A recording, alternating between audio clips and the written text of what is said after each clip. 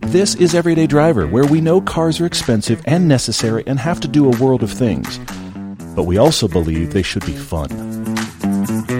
Whatever you need and can't afford, we're here to help you find the right car. We're your car friends, your car therapists, and sometimes the bad influence you need. I'm Paul. I'm Todd, and this is The Car Debate. Hi, everybody. Podcast 775. Every 25 podcasts we do a live. We're back. All car questions, live podcast. Thank you for joining us. Yeah, we really appreciate it. We've got lots to cover. Bring all your car questions, but we should start with all of our adventures. If you go to everydaydriver.com, the Adventures tab is full of information. It's all very exciting. Yes, very much so. Pilgrimage is happening. Yep. We've got signups already. Yes. Well, because here's the thing you have to know about all our adventures. We want any of you that would like to come. It's great. We're doing the Europe one. We're doing Utah. We're doing Rocky Mountain one. They're going to be very cool. Yeah. But we do make those available to patrons first. Anybody can go, but it's available to patrons first. It went live to patrons over the weekend. We have 5 signups for Pilgrimage already. Thank you, guys. We are taking 10 people total. If you're good at math, and I am not, that means it's half full. We're half full right now, But we've got 5 spots left. That is early June. If you go to our Adventures tab on everydaydriver.com, you can follow along right there. You can get into all the information for Pilgrimage. Again, as always, it's arrive in Frankfurt. We take you to Spa. You get a day on Spa. You get a road tour day. You get a day on the ring. It's awesome. And then we take you back to Frankfurt. So you just have to get to Frankfurt at either end. Otherwise, it's all inclusive in the middle. And I should say one other thing that actually came up this weekend with a sign up. This is a driving trip. This is don't bring your spouse unless they're ready to sit right seat and just be there while you drive, unless they want to drive as well, which is cool. The other thing is this is not an exotic car experience trip. That's true. The cars that come, you can upgrade to craziness. This is a riding lawnmower trip. You ride a skateboard, then you move up to the lawnmower, then you might get you can Clio pay extra money above the base price to get into crazy things, but most people that do the base cars find themselves exhausted and challenged. Yeah. But luckily on Road Tour Day, we bring a lot of crazy stuff. So you'll get some crazy time in some stuff, but you just want to go on whatever you can. It's the ring. I mean, you're right. Riding lawnmower does work. We start with skateboards. Guys, come on the pilgrimage with us, and then those other 2 U.S. adventures are on there, and then in, a week, the Utah adventure signups will open? Utah adventures are about to open up. We've got 20 spots available for Utah, and then we'll have 20 available for Rocky Mountain, which is opening in a few weeks. But again, Utah is coming up soon. So we would love to have you guys with us. If you're considering it all, you can go now, which is really cool. I'm going to start with Jordan's question because I've been thinking about this. Did we catch Super Bowl commercials? Did you catch any Super Bowl commercials? I didn't see the whole thing. I saw the last quarter. But I'm also the guy that goes the day after and wates all the Super Bowl commercials to the people that post the compilations. I liked the movie ones. That's how geeky I was. Oh, of course. I think the GM Will Ferrell EV commercial was funny. I saw one of the first ones. I just don't know why that needs to be a thing where GM needs to partner with Netflix to make sure that GM EV products are in. I know it's the new world. All the brands need to sync up. So that's happened. So there was that. But I loved all the movie ads, and the movie ads were interesting this year. Sorry, Movie Geek, because they were 30-second cut downs, teasing you a little bit to tell you to go watch the full trailer online, which of course is exactly what I did, and that was much better that way. Of course you did. Have you noticed the Ram 1500? REV electric truck? I just want you to observe the photos of where it's at for all the press release photos. It's sparkling clean in the driveway of a very contemporary, very modern home. Yes. Whoever owns the home probably wouldn't ever need a pickup truck because maybe not. You get things dirty unless you just like pickup trucks. But otherwise, if you have a truck, it's still a truck, EV or not. It's still a pickup truck. Now, that may be the best car commercial of the Super Bowl. Did you see this? It's premature electrification. Yeah. Which was hysterical. And I have to actually give a shout out to all of the actors in that commercial who sold it so subtly and so well. The gag keeps playing because the actors keep playing it masterfully. Yeah. However, I do think there's some funny irony in that commercial. Okay, all right. Because Dodge is saying, don't go electric before all of the stuff to make electric works exists. I get that. I actually agree with that. But in the voiceover, they actually say, essentially, that the stuff you need isn't here yet, but we're working on it. They didn't say it like that, but that's what they say. That was the implication. And I was like, but okay, funny commercial, but it'd be funnier if this isn't coming out for another year. Yeah, it'd be funnier least. if you actually had the problem solved and then did this commercial. But anyway, these are the problems. Yeah. Guys, thank you for writing your location. It's fun to see where everybody is located. We're seeing Andre in Westlake Village, California. I used to work out that way in Westlake Village when I was doing design work. So pretty cool. Let's see. What have we got? Driving Psyche says, why is there a Volvo C40 Recharge when there's a Polestar 2 from the same parent company with better specs for less money? Because we have to milk all the flavors out of that chassis. Yep. That's also the Lincoln Co. variants of the same. I mean, it's Geely is the platform, really. So we've got to make Polestar and Volvo and Lincoln Co. variants, and we've got to milk all the things because most buyers don't really know. They just think it's a model from their favorite brand, and they don't leave money on the table that way. Yeah, most people have no idea that there are other places, which is interesting. John is asking about Stinger or G70 all-wheel drive. Which would we choose and why? V6. It really comes down to how much space you need. Because if you actually need usable back seat space, Stinger.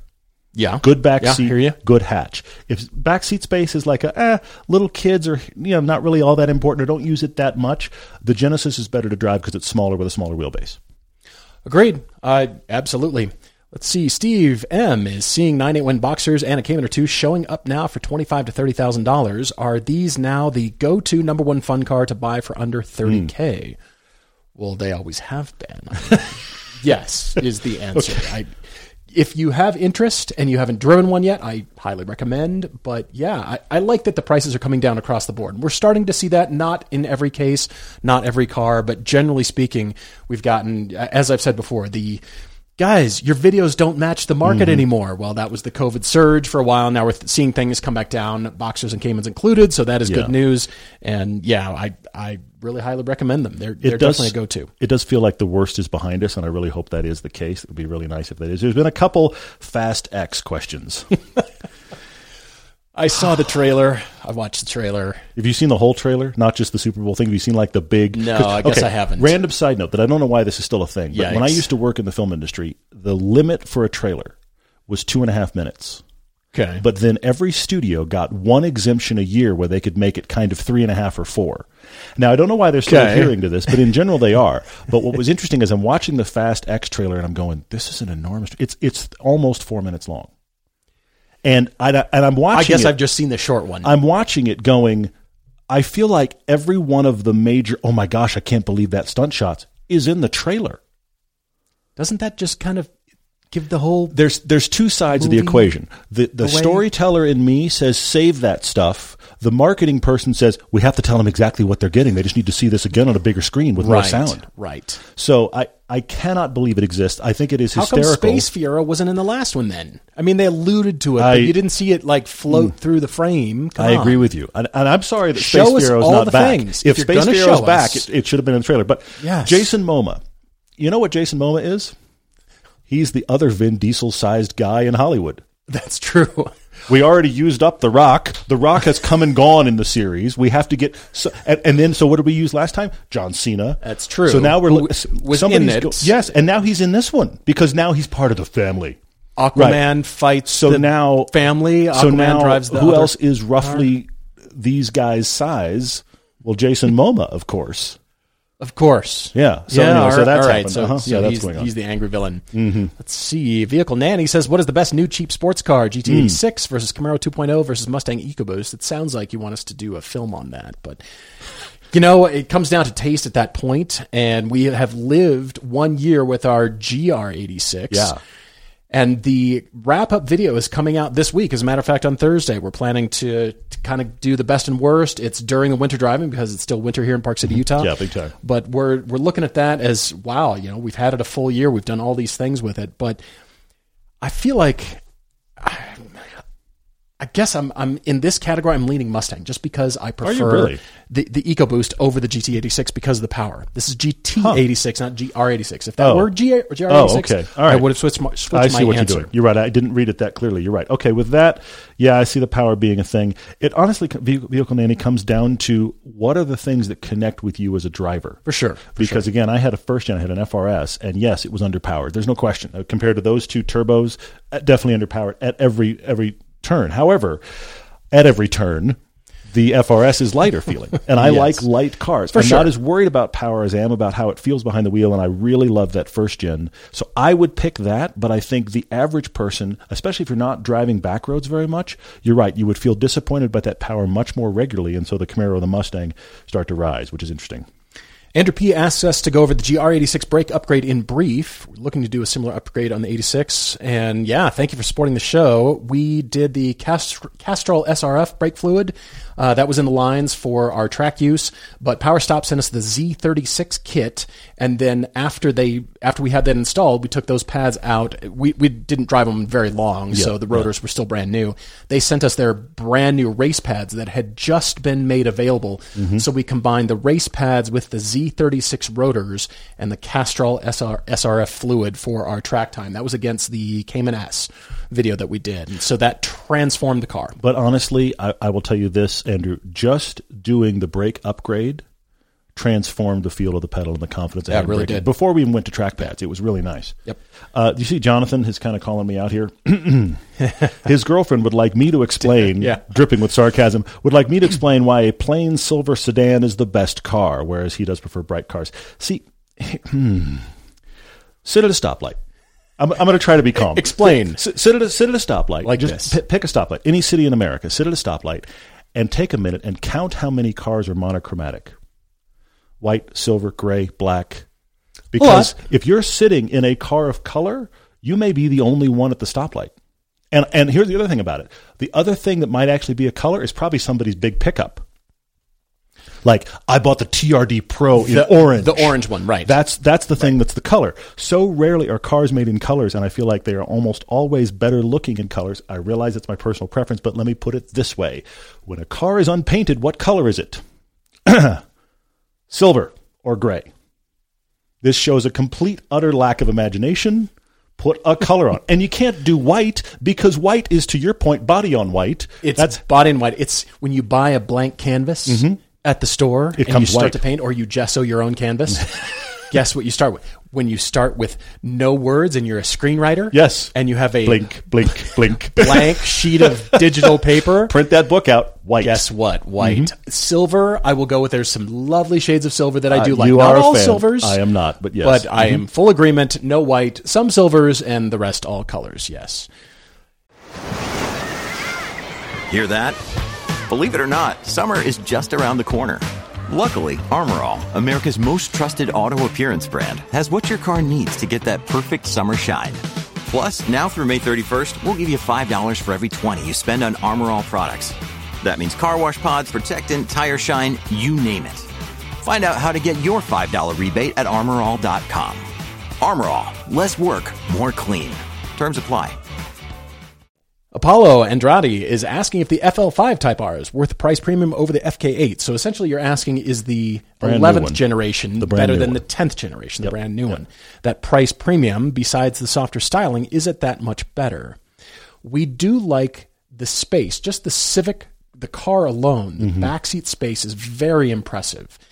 And you would think that every iteration, car manufacturers try to tighten things up or address things that were good but could be better, and you know they could be better.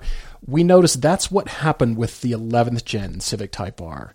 Everything that we liked about it seemed to be magnified slightly, but it was still noticeable enough for us to like it better. And we have praised the 10th generation Civic Type R. It's an excellent car.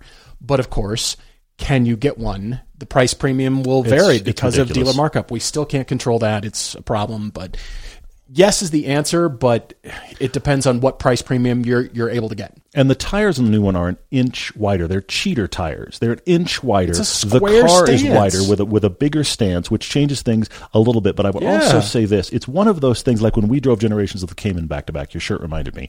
And that is, If you didn't have them back to back, would you notice? Probably not. Fair. You'd probably have an amazing time either way, though I do suspect back to back that the new one we would like a little bit better. But cheater tires for one thing. But anyway. Let's see. Trogdor, if you have tools for the job applying CV, what should you look for in a tire? No snow in California. Mm-hmm. Well, you have to weigh your activities because there is a lot of good skiing in California. Are you going to be doing more of the hiking, off-road summer activities? Are you going to be going up into the Sierra Nevadas because there's a lot of snow? As a matter of fact, sometimes they ask you to chain up even if you've got winter tires. So you do have to weigh that against your all year-round activities. But generally speaking, an all-weather tire will do just fine. All seasons are what most people drive on, and they're fine with it, especially in California. Yeah. But if you want to, you can go for a little bit of a performance edge. Just kind of depends. I mean, we've got a friend locally, his minivan, the old minivan. He put PS4s on it. and really nice coilovers. Smoked everyone. Yes, in a minivan. He has a good day for sure. Yeah. Apollo's back saying, I think it's probably for you, Paul, Porsche budget up to $90,000 to be used as a second car. No back seats needed. Which Porsche would you buy? Who can you talk to get yourself a GT4 RS for $90,000? That's the actual answer. I think beyond that, it's probably just need GT4 or Spider. And I'm not a convertible guy. Yeah. I mean, it fries the top of my head. I have the top up anyway, so I like Caymans. I like the style. I like that hard line over the roof line, so I would probably choose Cayman. But the GT4 RS, as a matter of fact, I was having a conversation with our friend Ted, who comes with us on the pilgrimage every year, and Ted is, pro-am at this point. He's edging more towards pro in his driving skill. He's driven a couple times. He's been around the ring at least once. Yeah, we had this discussion about GT4 because he owns one, a 981 GT4, and then we all drove the GT4 RS, and he loved the GT4 for its comparison to a Miata. He can extract 100% out of his car and know exactly where those lines are. The GT4 RS, the limits are that much higher, and it's okay. I need to suck it up now. I need to learn more, do better, go faster. I still really want one. I must have one, but to each their own, right? I'm going to come back to Oliver's really good question about automatics, but I have to acknowledge real quick, just a little window into my private life. Okay. My wife surfaced when I talked about no monochromatic cars with Porsche chalk with exclamation points because she was in love with Porsche chalk, and I do not get it. But I mean, honestly, I don't get it. I think she would paint any car Porsche chalk. So I love you, babe, but yeah, I'm still not getting that. Anyway, I'm going to come back to Oliver, who has said he hasn't driven very many good automatics. What are some good automatic vehicles at $25,000 to $30,000 that give manuals a good run for their money? Two things happening here. First off, Oliver, if you like the engagement of a manual, there are no automatics that compete. Full stop. If you just like to have that foot busy, to have the hand doing stuff, if that's what you like, there is no automatic where you're like, well, I don't even miss because those two limbs aren't doing anything anymore. So if you want that, there is no automatic that takes that place. Having said that, find something with a ZF 8-speed, which is a lot of things. Audi's done great ones. Chrysler's done great stuff. Their Charger and Challenger do the ZF. The Alfa Romeo Giulia is the 8-speed ZF, and it's one of the best ones out there. So find somebody that has taken the 8-speed ZF automatic and made that the transmission, because those are great. I'm getting called out from Mr. Kid 37 because one of the last questions only podcasts, he asked if the increased popularity of F1 in the U.S., if one of the U.S. OEMs would get involved, would it increase in popularity? I said no, apparently, so he's calling me out. I'm glad to be wrong. We always like when we're wrong. I mean, here's Cadillac partnering up with Andretti and hopefully entering. I would love to see that. It's my understanding that Alfa is getting out after this season, I think. They're all done as far as the brand, of course, Ferrari powered, but still, Alfa's getting out. And then, let's see if we can get Andretti and GM in there. And I think that Ford saw that news announcement and kind of went, do we have a pile of cash somewhere? So, where can we burn cash? What are they doing again? We should get our name back in there. And, who do we know? Anybody have the phone number for pick a team? Andrew Licious says, what do you consider heavy for a sports car? This is a fighting words thing because what's happening is all cars are getting heavier, and there's plenty of stuff that drives really, really well that is going to break what I'm about to say. Okay. So it's not that it can't be fun, But I'm a guy that likes my Lotus Elise, which weighs 2,000 pounds, just under, technically, without a driver. The Miata weighs 2,400. The GR86 weighs 2,700. I typically like cars under 3,000, okay? I think above 3,300, maybe 3,400. Why is this sports car this heavy? I mean, we're talking new tech that goes in. People want their tech and safety regulations, and manufacturers have to respond to that by adding tech. Hopefully it's lighter weight, but some of the emerging technologies come with bundles of wiring, and they add to the wiring harness. And batteries and other craziness, all the stuff in the car. Yeah, so for sure. I see why it happens. I've seen it. Dawson J is saying hello from Buffalo, New York. Dawson, appreciate you jumping on. Really appreciate it. Thank you. Let's see. Jordan said he broke down in Boulder while driving Brian's questionable decisions Ferrari. Do we have any embarrassing breakdown stories? I want to drive Brian's Ferrari, by the way. Yeah, I want to drive that car. Anyway, We got to get a hold of him. Well, we kind of expected them on our Cars of the Past series. I mean, in a small way, we didn't want them to be catastrophic, but just enough for drama. You had a little bit of drama on the third video. The North trip was drama for sure. And here's the thing about it. It's actually, it's not played up. Now, it's because it has a sense of unknown. I go around with a big question mark over my head for about 15 minutes in the piece because it could go really wrong. Yeah. But at the same time, it was just this total curveball that we actually solve in the South when we actually tell you what's going on there, which is helpful. But I got the 928 out this weekend. Good. She fired right up. I love that. It was great. Still has the transmission issues, but I was hoping they just magically disappeared, but still that didn't happen. Yeah, that happens. I mean, we didn't have any of those big breakdowns, thank God. But there was a really funny comment this weekend on, I think it was the North trip, that I just laughed about, and that was some guy was saying, "Well, of course these guys took this trip because look, they've got a helicopter and a huge support crew, so they got nothing to worry about." And I was like, "What?" A helicopter? I was like, we have a drone and 3 of us. I don't know what you... I mean, thank you. And by helicopter, yes, you mean drone. Yeah. I'm glad you think that that's what's going on, but I'll tell you, buddy, it was, none of us. But anyway, there was some puckering going on for sure in some places. Yeah. Seal Forever, can you talk about the importance of tires? How long do you have? I mean, I've bored people plenty on tires. The reality is this, that we typically, and I have been here, I was this person. Okay, when I was like rolling quarters for gas, it was definitely this person. You go into the tire shop and you just say, what's on the car now? What's kind of like what's on the car now with the longest possible warranty that I can maybe afford? What's the cheapest version of what I currently have? That's the way many of us buy tires, and I have been there. The problem is you end up buying the one-size-fits-all shirt. Technically, you're covered. Doesn't really work well. Doesn't look good. Doesn't work well. Couldn't be what it should be. The thing is, there are so many tires options out there. You have to figure out what you're using tires for. We already answered one about CUV tires. But if you are a person that drives in snow, you need winter tires or all weathers, full stop. It has to have the triple peak snow rating to drive in snow. Don't kid yourself. The all seasons will not work. Your all-wheel drive will not save you. If you're a person that wants to drive hard on track or on a canyon, you can drive that on any tires. For sure. Yeah. Your level of enjoyment and your level of feeling like you're murdering the tires goes up as you spend more money. Right. The level of your tires enjoyment goes down if you're on the wrong tire. Yes, for sure. And tire doesn't like that very much. We just did that Cayman 86 piece Cayman on the track here. With the super sticky Bridgestone track tires, and they were brilliant. But I know, having had super sticky track tires on my Lotus, they go away quick, and they cost a lot. So what's your equation there? Seth K asks if a 4Runner will get him up Little Cottonwood Canyon in mid-March, planning on skiing Alta with his son on spring break. The bumper stickers around Deer Valley say, "No one cares you ski Alta." Just saying. They do, because there's a ton of bumper stickers around that say Alta, as if it's the end-all exactly. be-all. Yeah, But still, Alta is a great place to ski, but if they close the canyon or you're sitting waiting to go up, do not peel off out of the line and go to the 7-Eleven to use the bathroom, because if you get out of line, you're screwed to get back in. So plan ahead, plan accordingly. Yeah. It's only one way in and one way out, but then, skiing's really great. So keep that in mind. There's also a question about designing your ideal 3-car garage from Spratt Books.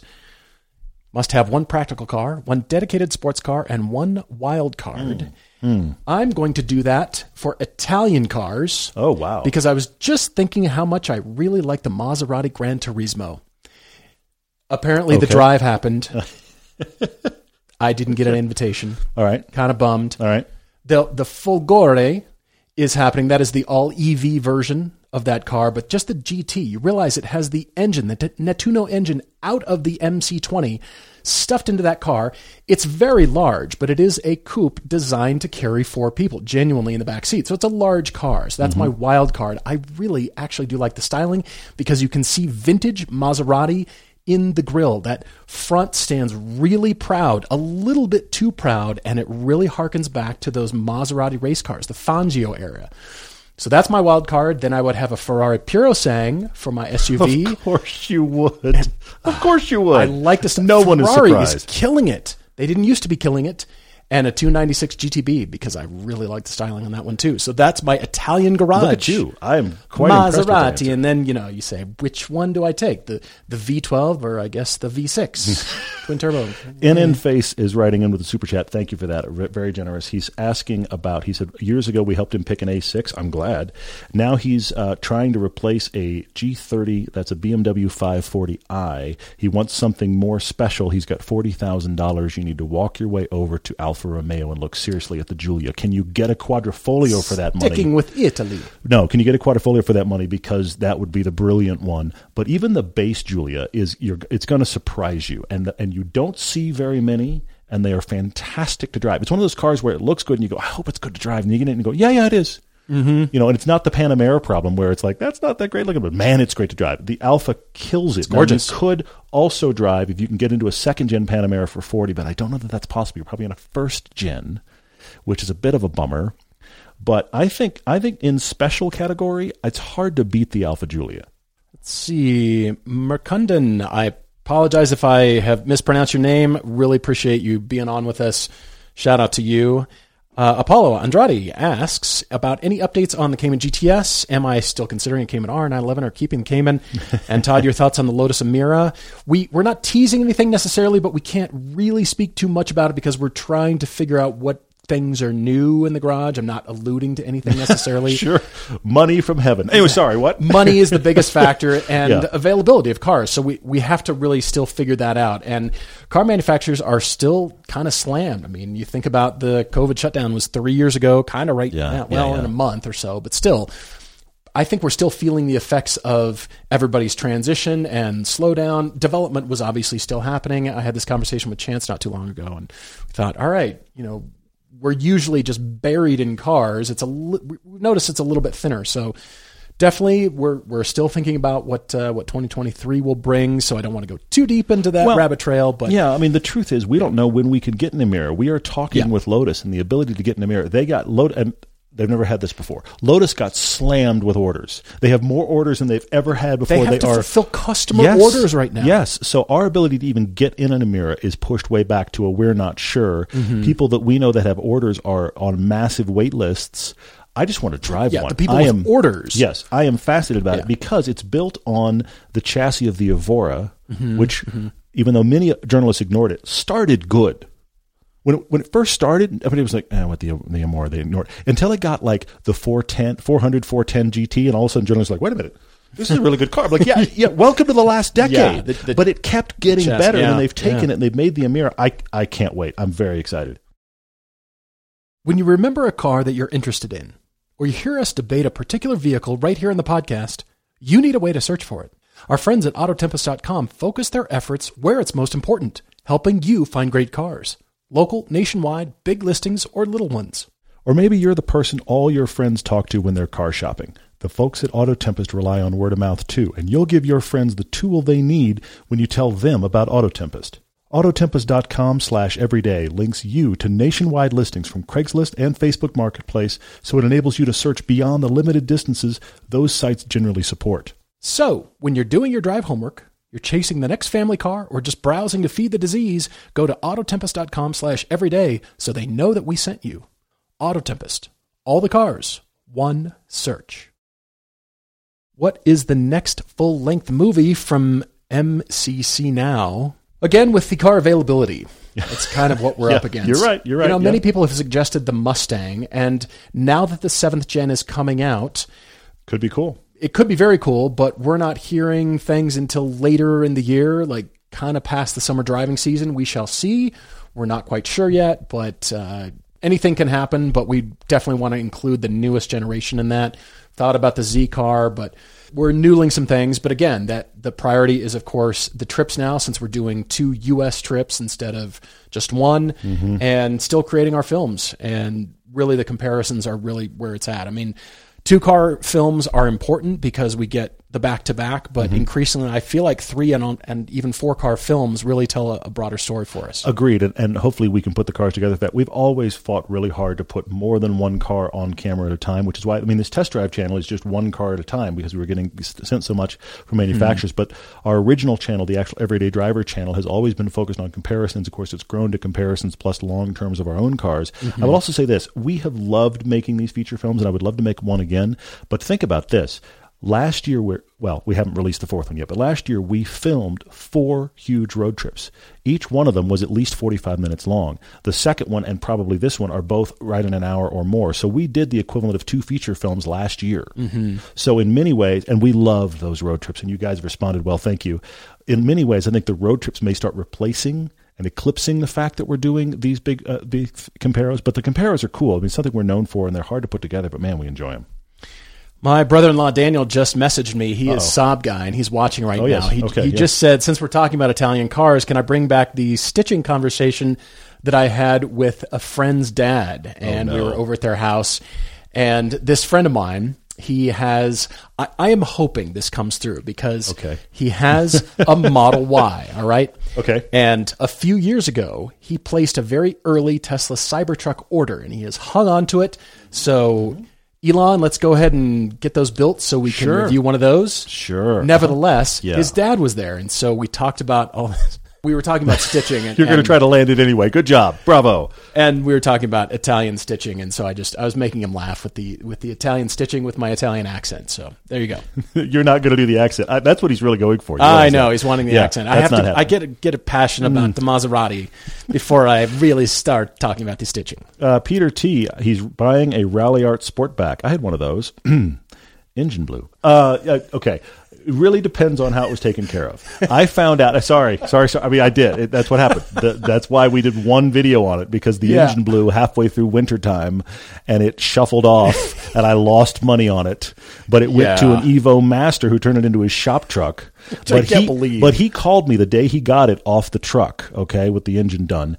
And he told me a bunch of stuff about the car. Of course, I didn't know, because, of course, he knows the cars like crazy. And he put up on a lift, and he's like, well, this is its second transmission, and it's its third one of these. And so the question really becomes, now, let me turn it around. I really liked it. I genuinely really liked it.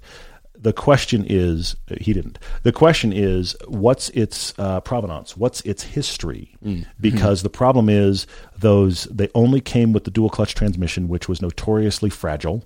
And so that's why the one in my car had been swapped. So what is its history, and is its history something that you feel okay about? Because I thought they were very cool.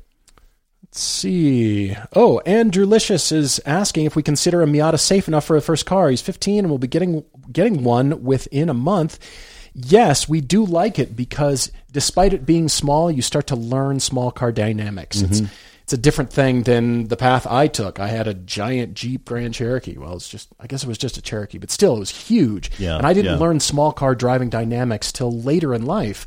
And I appreciated those so much more. Plus, you're going to have to learn different kinds of driving skills, not just by virtue that it's a manual, if you get a manual Miata, but by virtue of how small it is and the things that you need to do to plan ahead to avoid traffic or get ahead of it or let traffic get ahead of you.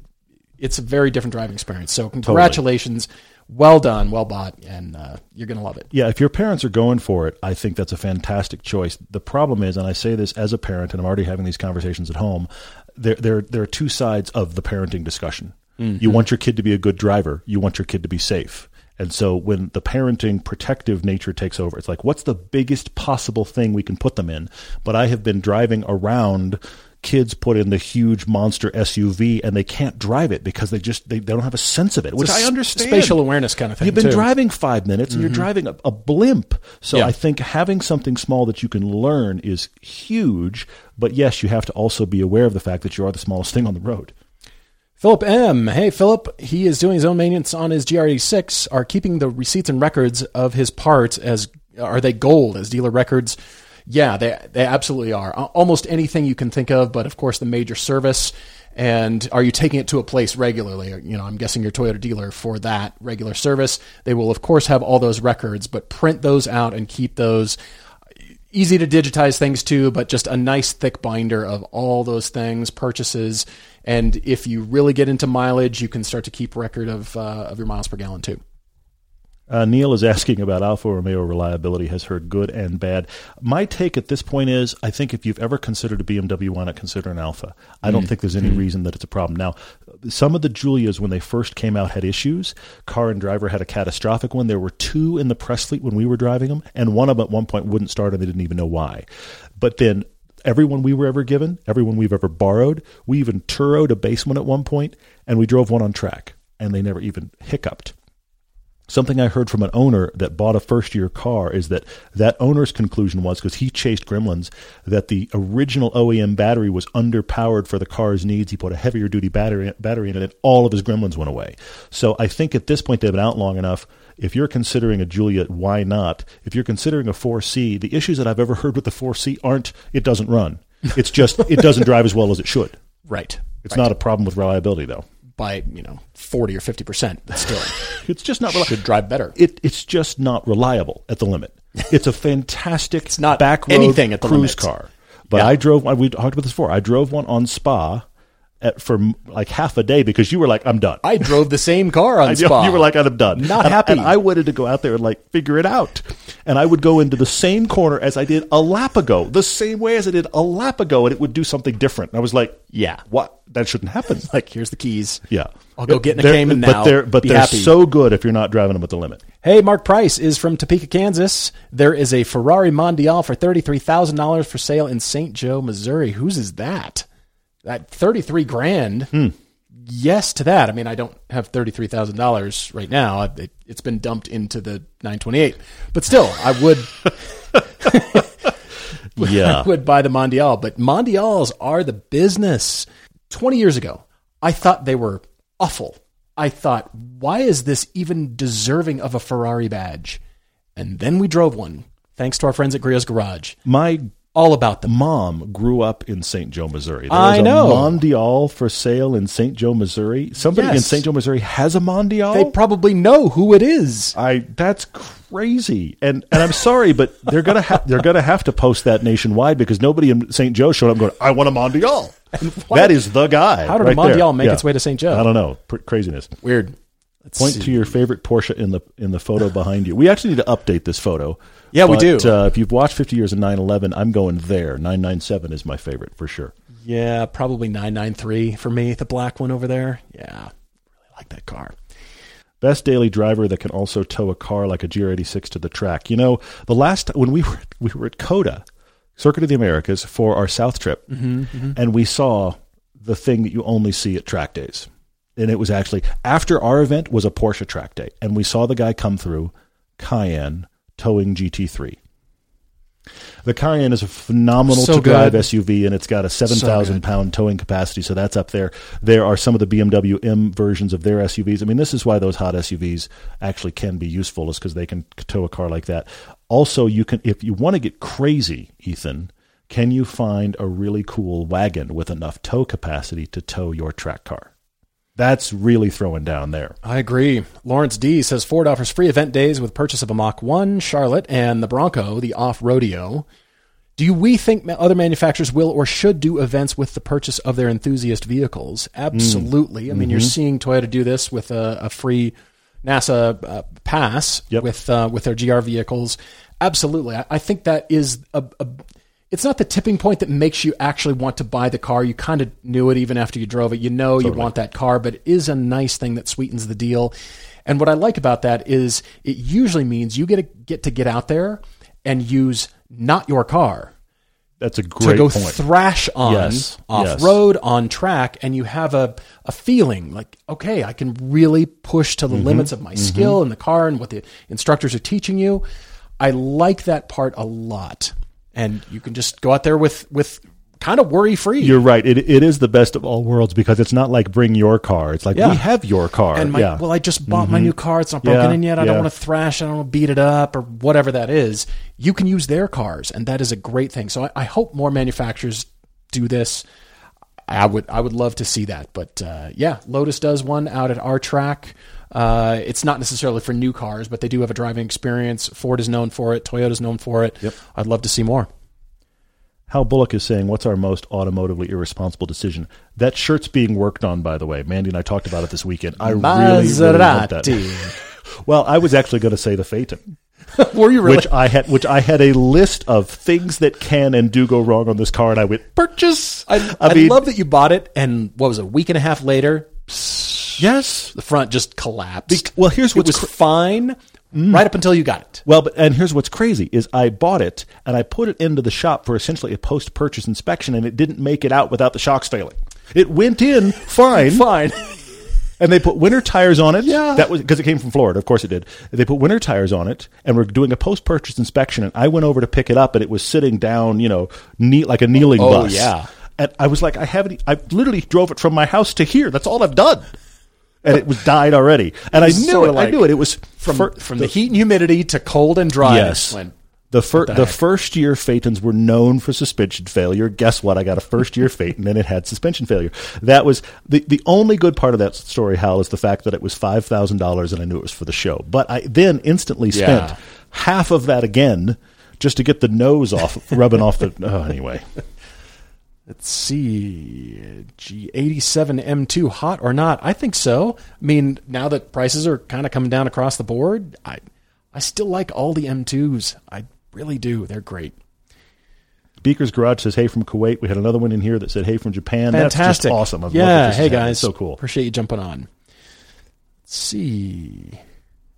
Okay, drive, store, or modify. You see this from Josh? You've got a whole lineup in here.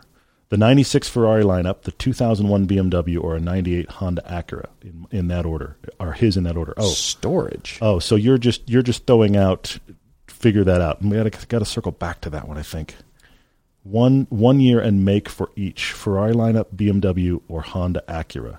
I have to cross-reference what was made those years. Okay, can't do it off the top of my head. Anyway, see, Driving Profit says top 3 luxury brands from Germany and also Japan. History of each brand, their philosophies and driving dynamics. How do each match up and why? Is Acura Japan's BMW? Is Lexus the Japanese Mercedes? I've always thought AMG is like Germany's Chevy. They are. Like those guys are excited. But it might be the Hellcat engines, like AMG engines kind of matching up against the Stellanterians. Yeah, I see it. Yeah, that's it good. Might be that's that because the 2000s were just full of burnouts from all the AMG cars. Like the interiors weren't that great. The 2000s, nav system is the burnout decade. I love it. Kind of was. It's very good. The nav system wasn't that great. We were kind of figuring that out. The materials were okay. The build quality was fine. But have you seen the engine signature of the person who built it? Just burnout. So, yeah, I'm sticking with that. Even though, well, what's the Japanese version of that? I feel like Lexus hangs it out the most, even though they're isolating from the driving experience by virtue of styling. Because Lexus here looks crazy. Lexus in Japan looks like, what a boring car you drive. Congratulations on your nice executive classy sedan. I see it, yeah. Mm-hmm. Yeah, I'm thinking, Acura could be compared to BMW. I could see that. Mazda might be up there too, though. Benjamin Yost is asking relationship advice. I don't know if you saw this. He says, how do you have a car purchase discussion when your Minister of Finance doesn't want to talk about cars and is resistant to a two-car solution? I'm going to use the two metaphors I always use, and that is you have more than one pair of shoes. You don't buy a pair of shoes that does everything. You just don't. Okay? There's that part of the equation. So if you are a person that likes cars and you want to get a different car, now, please, you can't go buy, honey, I want to get another SUV. You already have an SUV. That's a losing battle. If I want to get this other car, this is the two-seat convertible for whatever, they may not like it or understand it, but you can at least kind of connect the dots because we have dress shoes, we have workout shoes, we have walk-around-in shoes, you may have slippers, whatever your shoe thing is, there's that. There's also this part of the equation, and that is whatever your significant other spends money on, and buys multiple of. What is that? Now, the reality is, I don't care if it's figurines or movies or, whatever it is, whatever they collect, it probably doesn't cost as much as a car. And that's the downside to this conversation. But you can step carefully, Benjamin, but you can have the conversation of, you don't have to have others of the same thing. Paul has a lot of watches. He loves watches. I don't even wear one, okay? But everybody has their thing. So you can have that discussion and try to make an equivalency there and have a discussion about different tools for jobs and maybe get into a place where it's like, I would like to get this for this reason. Please step careful. Josh Caldro asking for our greatest automotive influence in life. It didn't happen until a few years ago, and that is Paul Newman. He won his last race at age 80. He won Le Mans at age 70. You've heard me talk about Paul Newman. I mean, he was a philanthropist and race car driver that kind of screwed around with acting. You're right. That's a fair point. He wanted to be the race car driver for sure. Yeah. He is definitely. I mean, his philanthropy alone was incredible. It still has a lasting relationship. There's people now that are like, who's Paul Newman? I don't know. The race car driver. Yeah, that's funny. That's what you should say in the story. I like it. Yeah. Aaron Galinsky is saying, there's such a thing, this is great, if there's such a thing as too much car love, will it stop him from being happy? He loves everything from Lotus to executive super sedans to Miatas to trucks to NSXs to, love this word, bell-ends like the Pope Mobile. Bell-end is a fantastic, that is funny. Fantastic word. That's funny. Anyway, Aaron, yes, here's the thing. You can like cars too much if you're impossible to satisfy. That is the issue. If you're a person who, and you can be this about anything, if you're a person who, whichever thing you have, now that you have it, you don't want it anymore and you only want that. If you have a car you really like and you can appreciate the things about that car that are good while looking outward and recognizing, oh, that's really cool and that's really cool, I think you're okay. Mm-hmm. If whatever you have is never good enough because, well, I don't have one of those, try to find that balance where the car you're driving, you can see the good stuff, so that you can recognize the good stuff elsewhere, and maybe you get another one of those. But otherwise, you're always chasing the thing that you don't have, and you're never satisfied, and that is, well, frustrating and probably unhealthy. Did we talk about this already? Slow car, asking what enthusiast car is poised to decline in value? Didn't talk about that. For example, the E90 M3. I think MR2s are poised to decline in value. They already aren't very. You can get one for cheaper than most Miatas. I don't think they're bottoming out and starting to go back up. I really don't. They're good. They're fun. I just don't think they're going back in value like Corvettes and Porsches and all the rest. I mean, the recipe is there. Those cars in particular, all three generations. Dasher 503 says, fun daily driver that will do light winter duty in the Pacific Northwest. He's considering a low miles Focus RS or wait and try to get a GR Corolla core or circuit at sticker price. He had an RS and misses it dearly, but the GR seems great. I think you could get a Focus RS right now. You could find somebody selling one. Now, the question is it stock? Because it probably isn't. That's the downside. The one that we found for our comparison happened to be stock, 100,000 miles. We were amazed at how well it drove for being I think it was a third owner car at 100,000 miles. That Focus was very impressive. He just had a kind of a general refresh on it. It was awesome. 103,000 or something. So you could go buy one of those right now that's been well taken care of, and you would have a great car right away with one problem. Man, they ride hard. So are you okay with that? Because the Corolla actually has options in the way that it rides, and I think overall rides better as a daily than the Focus RS does. But if you're okay with how the Focus RS rides, you know what you could do? I'm just throwing this out there. You could get a Focus RS now for save some money and wait 2 years and get a Corolla when all the freak out calms down. Because I think the Corolla is a worthy upgrade. I do. But it's difficult to say, run out and wait, pay the market, don't pay markup. So can you handle the ride of the Focus RS? That, to me, is the sticking point. Dylan Myers asking me, what is my favorite design language right now? Any brand under $100,000. Mercedes continues to be my favorite right now. I think they're designing with soft forms rather than hard edges like BMW. I like some BMWs, but generally speaking, I mean, and not even the front ends. I mean, we're just talking styling proportions alone. I really do like what Mercedes is doing, but they've been doing it a while now, and they're in a noticeable shift. I feel like there's some hard edge creeping into some newer cars that I'm seeing. The spy photos of the AMG GT. I'm seeing a little bit of different. They're trying to make those forms a little bit less meat in the form and a little bit more taut kind of lines in there. So I'm kind of wondering where that is going. Audi is actually interesting to me. Their concept cars have put out some interesting form language, which I'm intrigued by. I love that. We'll Ease see your where way it in. goes. Yeah. That EV A6 wagon that the concept that they promoted was like, oh my gosh, that thing's beautiful. I don't want it to go as far as Volvo has gone, though, where it's clinical and sterile and so perfect that it's, where's the fun? Where's the sloppy it up a little bit? Have some kind of frivolity in the design. So I don't want it to take it that far, I guess, but yeah, I guess European styling right now. I mean, I feel like the American styling is appropriate for where they're going for EVs. The Cadillac Lyriq is handsome and interesting. I can't say I'm in love with it, but it is appropriate. How disappointed are you by the Ram pickup truck concept and then the actual one they released a week later? The concept looked really cool, and then they released one that looks essentially like their current Ram with different front and end. There was a budget discussion. Oh, yeah. And things had to be pulled way back. I like that they let themselves be really blue sky. Of course, that's what every concept does, but still, push it more. I mean, I feel like the designers always lose the fight, and that's just how things are. When are we going to win one? Like, when do we win? Apple is the only company. Okay, all right.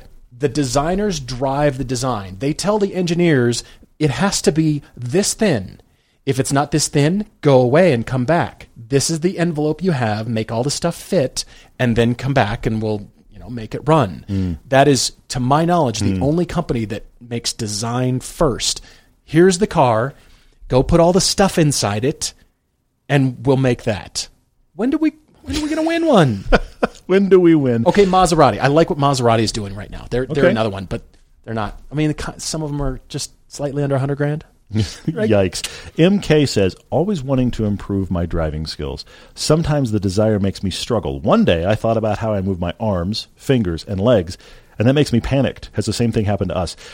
A couple things I want to say here. First off, if you can at all, please go to a track-based driving event. Get in a beginner group and ride with an instructor, because it's a whole body thinking. And I think if you end up are just focusing on little things, you may freak yourself out. And then I will say the biggest thing, and I literally say this out loud to myself in a car on track regularly and sometimes on back roads, it's eyes. Your body, once you learn, and this, I'm going off track here, but once you as a toddler learn enough about your body to stand up and walk, from that point forward, your eyes are taking in so much information that the rest of your body is processing to naturally do what your brain is trying to get it to do. And you're not thinking about, wait, get this leg around. It's just doing. And it's amazing how that tracks through so many other things. Any sport you can name, shooting, skiing, but especially driving. And we're not taught that eyes matter when we drive. But if you take any track driving, you learn it instantly. And I am always amazed. On ramps, randomly driving, especially on canyons, and always on track. If I worry about, are my eyes up? Am I taking things in around the corner? Am I looking through stuff? The whole rest of my body calms down, gets better, more focused, slower, and I become a better driver. So my number one recommendation to you, I know you're not surprised after that rant, is eyes. Speaking of rant, Tom Z is calling me out, saying I would be surprised to know that design wins quite frequently at GM and FCA, and also the studio always won when he was working in seats at FCA. Glad to hear it, but we can have this conversation sometime when we meet in person. Yikes. Did the Stellanterians, did the design win? Did that Ram concept? It really looks like that new front end on a 1500 that you can buy right now. First glance. There's other things. Did the Corvette designers really win, or is that the most compromised car ever designed? In a good way. Did GM actually build a Ford Bronco competitor called the Blazer, or is it just another SUV with the Blazer name? Sure. Yeah. We can argue this, but still, thank you for listening. Thank you for writing. Love it. I really appreciate it. I love that. I love that it keeps always going. Fighting words. It's really and it's fun. Always personal, and clearly Tom has experience, so I really appreciate that. Yes, Devin is recommending autocross, and I totally agree. You can do autocross for much cheaper than a track day, and all of the same rules apply, so there's nothing wrong with autocross as an alternative. I 100% agree with that, because the other thing about autocross is you keep your speeds down, and if you are new to performance driving, an autocross will almost make you sick. Mm-hmm. Because you haven't felt a car do those sensations before, so that's a big thing for sure. I totally agree with that. Let's see. Subject 911. Does Chance think he is the house photographer for Spa? Jamie Price doesn't think so. Wow. Well, he's done a great job, and Chance has amazing photography and composition. It's composition, color, of course, but he's got a great eye, and then he does that in video for us too. Where have we had the most fun in karting? And I saw that question. And also, what percentage from Anthony, what percentage of fun is karting versus a normal track day? Does the massive cost savings add to the enjoyment? Look, the great thing about karting is the fact that you can grab a bunch of buddies, you can do it, and it feels completely no stress. And you're not tearing up anything, and the costs are a lot less. There is not a single thing wrong with karting, and look at all the current F1 drivers. They all started out in karts. Okay, they all did. They're still sharp. So all of the skills track, and the thing is, if you go to a competitive kart weekend, it's not a bunch of kids out there. It's a bunch of guys that wish they were F1 drivers that are now middle-aged and they can afford a kart, and it is competitive, and those guys are good drivers, so all of that plays if you want to do that. There's not a single thing wrong with karting. The problem with karting, compared to a normal track day, is often if you do the indoor ones, the track is tiny. So if the track's got any room to run, we've got a really good track out at our local racetrack, a really good karting track out there that's actually got some space. If you've got any room to run, karting is 100%. Love it. Let's see. McCundon asks if there's any cars whose sum of the parts is better than the whole, and any cars that are better than the sum of their parts.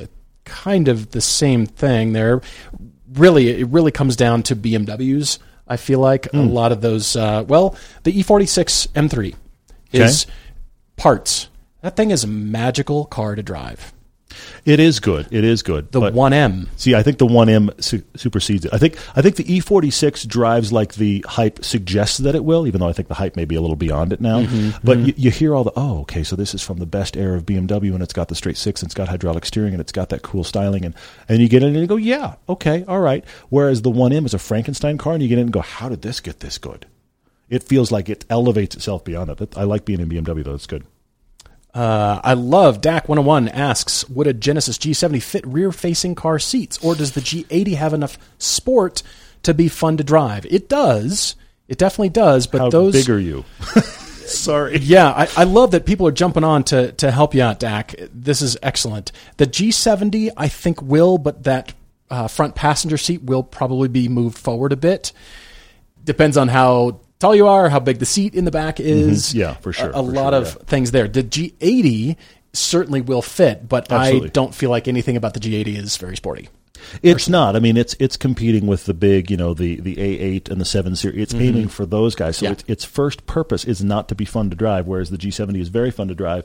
If you weren't trees like us, then you could probably get a rear-facing child seat in there. I don't think you could get two in there. I think your passenger is going to have to be bumped up a little bit, but it really depends on your size. 86 Monty asks if I'm excited for the 911 in the new Transformers movie. There's a 911 in the new Transformers movie? Classic 911. That's the main thing they're leaning on. The character's name is Mirage, apparently. Okay. And it can project other versions of itself and confuse police cars. Yes, I've seen this much of the movie. Does it have a G50 transmission? Who cares? Because mainly it's driving itself. That's the key thing. Of course it is. It's driving itself, and the guy is screaming out of the passenger seat, the driver's seat that he's not driving. Yeah. I'm totally excited. Yes, I can't wait. Holy moly. I can't believe it. Best national park for driving in. Eric, I will tell you this. Zion is gorgeous and terrible to drive in. Most national parks, seriously, Zion wants you to park and get on a bus. And if you drive through, you're driving through at practically walking pace. It's gorgeous, but there is no fun driving to be had. Yosemite Valley is the same, actually. Yosemite Valley is spectacular to drive in from a visual standpoint, but terrible from a driver's standpoint. Most of the really busy national parks are not fun to drive in. What's interesting is sometimes the national forest, Yosemite is this way, the national forest outside the national park is spectacular. Because you haven't gotten into the, look at that, and this overlook, and all the stuff that slows everybody because people are just going to be like... Totally. I will say the best, and I don't even know how you do this now because they've changed Yosemite Valley since this happened, but the best time I ever had in Yosemite Valley, scenery-wise, our buddy Nathan, used to have a Ford Ranger, the old Ford Ranger, and he brought it up to Yosemite Valley once, and we took turns. I don't know that I recommend this, but it was very fun. We took turns lying down in the bed of the pickup, lying on your back, putting all your limbs out so you were kind of braced. So all your vision was straight up, and then drive through the valley. That's crazy. And it was amazing to take the valley in that because the walls are so high. But, of course, it's not like we're hooning. We're driving along at walking pace. It was fun for the person in the back. Anthony G. says, should there be a limit on the amount of horsepower able to be driven on the road? Does anyone need a 1,000 horsepower electric vehicle? Would such a restriction actually lead to extra fun cars in production? I suppose not. But here we've got a lot of current cars that are 350 horsepower and under that are manuals, and they're a lot of fun. Front-wheel drive, rear-wheel drive, all-wheel drive. There's a lot of them out there. I think people tend to associate horsepower with more fun. Mm-hmm. That's the default. More horsepower is more fun. I'm not saying it's not. You feel that way much more strongly than I do, but I take your point. I do love more power, but there's definitely a tipping point for me. That GT86 just didn't have enough. The chassis can clearly handle more. It was version 1.0. But you've been satisfied by the GR86. Exactly. And it hasn't been that much more. And still, 228 horsepower on paper looks like nothing. We're kidding. I have a Hellcat. Why don't you try? Triple the amount of your horsepower. Totally. So it should be more fun. But there's, of course, a tipping point. Mm-hmm. I'm really curious to see, we've discussed this before, and that is once manufacturers get a hold of smaller, lightweight fun cars that are EVs, what is that going to do to the dynamics and how will they overcome? Because you can just get a whole bunch of horsepower out of a motor, of course. You can change the battery packs. You can extract good power out of those small cars, but then your sacrifice is, of course, weight. So what's the balance going to be? Whatever wins the drag race is the best vehicle. Right. No. Anyway, okay, right. Moving on. Any manufacturers developing... Sorry, I just have to answer this because I know it's going to make Paul cringe. Any manufacturers developing an electric car that isn't based on a skateboard platform. Well, Canoe is developing one based on a skateboard platform. Just Canoe. It's a Tylenol pill down on wheels. It works. It's going to be great. Yeah. Great car. They're great. Yeah, I hope. Here's the thing. I think, Eric, that there will be manufacturers developing on bespoke platforms just to differentiate themselves. And I don't think it's happening yet. But I do think that the only way that people are going to be able to do sports cars that are fun on electric chassis is actually kind of make them like Porsche makes a 911 and puts the weight in the rear still. That's the only way it's going to maintain niceness. Otherwise, we're going to have a sea of sameness. Mm-hmm. Greg Witherspoon asking who offers a good driving school for manual transmissions, something other than the basics. That's interesting. I mean, you're asking really for heel and toe. It's funny because there's a lot of track days that it's just assumed that everybody can handle really quick heel and toe downshifts into hot corners. I think that's something you'd probably have to request because I bet you any driving school will have particular instructors that are really kind of the experts in that field that could really break it down for you, but you're going to have to really hunt that out because there's so many people with PDKs and DCTs in cars. They just, you're quicker on track with an automatic or a dual clutch, but that art is so lost. You're going to have to, whatever your driving school is near you, just request that and get into a conversation with him. Hal Bullock has thrown down a remarkably difficult track daily crush. At first I thought it was easy, but now I'm looking at it and I don't think it is. Mustang Mach-1, which we really like. Okay. Civic Type R, I'm going to assume the new one, which we really like. Yeah. And GR Supra Manual, which we also really like. So here's the thing, Hal, you can't go wrong here. 2 we get to drive either a lot or a little. Track daily crush. I think the Supra Manual would be my track car. I think if I had any family to consider, that would mean that the Civic Type R becomes the daily, and that means I unfortunately have to crush the Mach-1. But if we're not talking family, I think the Mach-1 would be the daily, and the GR Supra Manual would be the track car. And then the Civic gets crushed. But what level of usability do we need? Because the thing that the Civic Type R does so well is it has good usability. Yeah. It loses for me because it's front-wheel drive. I mean, it's fantastic front-wheel drive. Yeah. But the Mach-1 has the street attitude that the Supra doesn't. But the Supra Manual is so good. It's so good. Let's see. Jeff C. enjoys the Easter egg in our videos of the rotating state plates, depending on the shoot location. What is your favorite state plate design? Could be from standard, specialty, or legacy. I mean, we've got to go with the Utah Skier, even though I have the arches on most of my tags. But still, the Utah Skier. When I made those plates, it says greatest snow on Earth, and I totally missed an opportunity to just change the greatest show on Earth.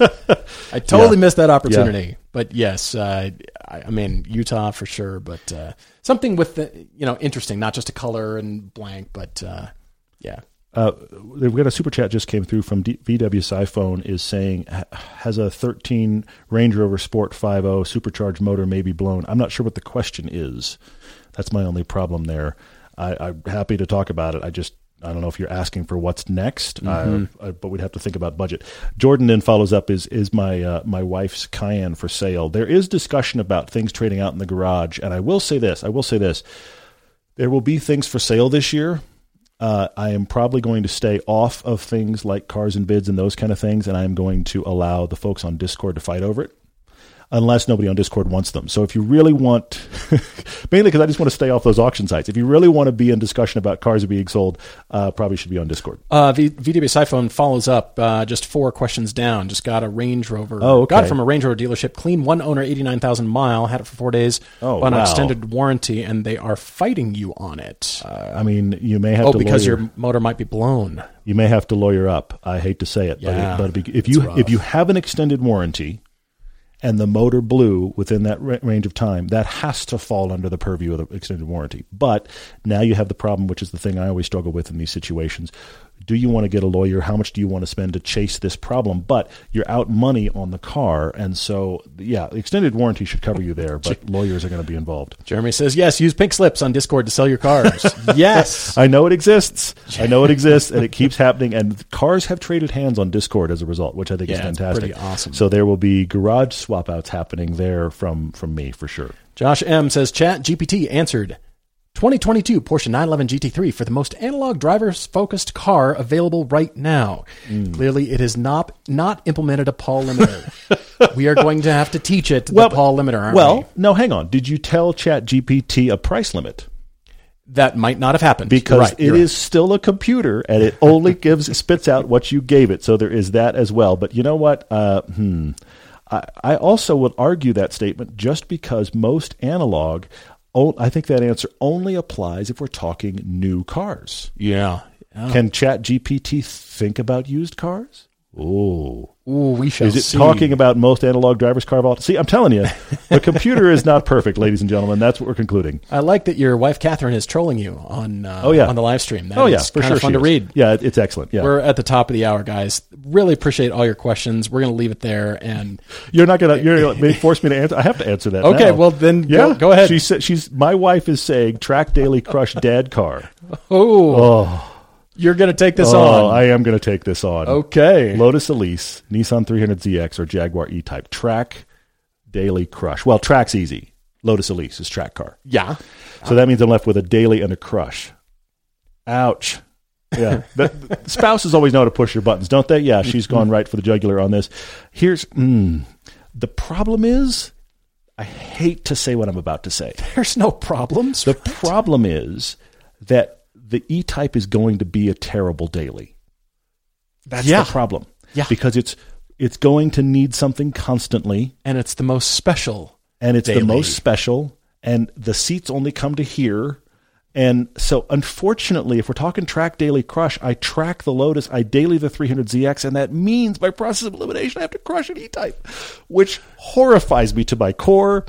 But spouses are there to challenge you. All theoretical. Yeah. Mm-hmm. Like I said, we'll leave it there. Really appreciate you jumping on with us. Yeah.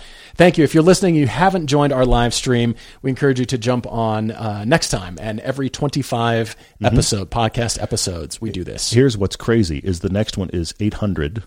Oh, that's right. Which is nutty. Oh, man. And at the 50 markers, we do all questions, no cars, which is always really nuts. But thank you guys always for questions. Again, remember, we record a podcast on Mondays and Thursdays for releases on Tuesdays and Fridays. Wednesday is a podcast that is audio from our Test Drive channel. So right here from this channel, Test Drive videos.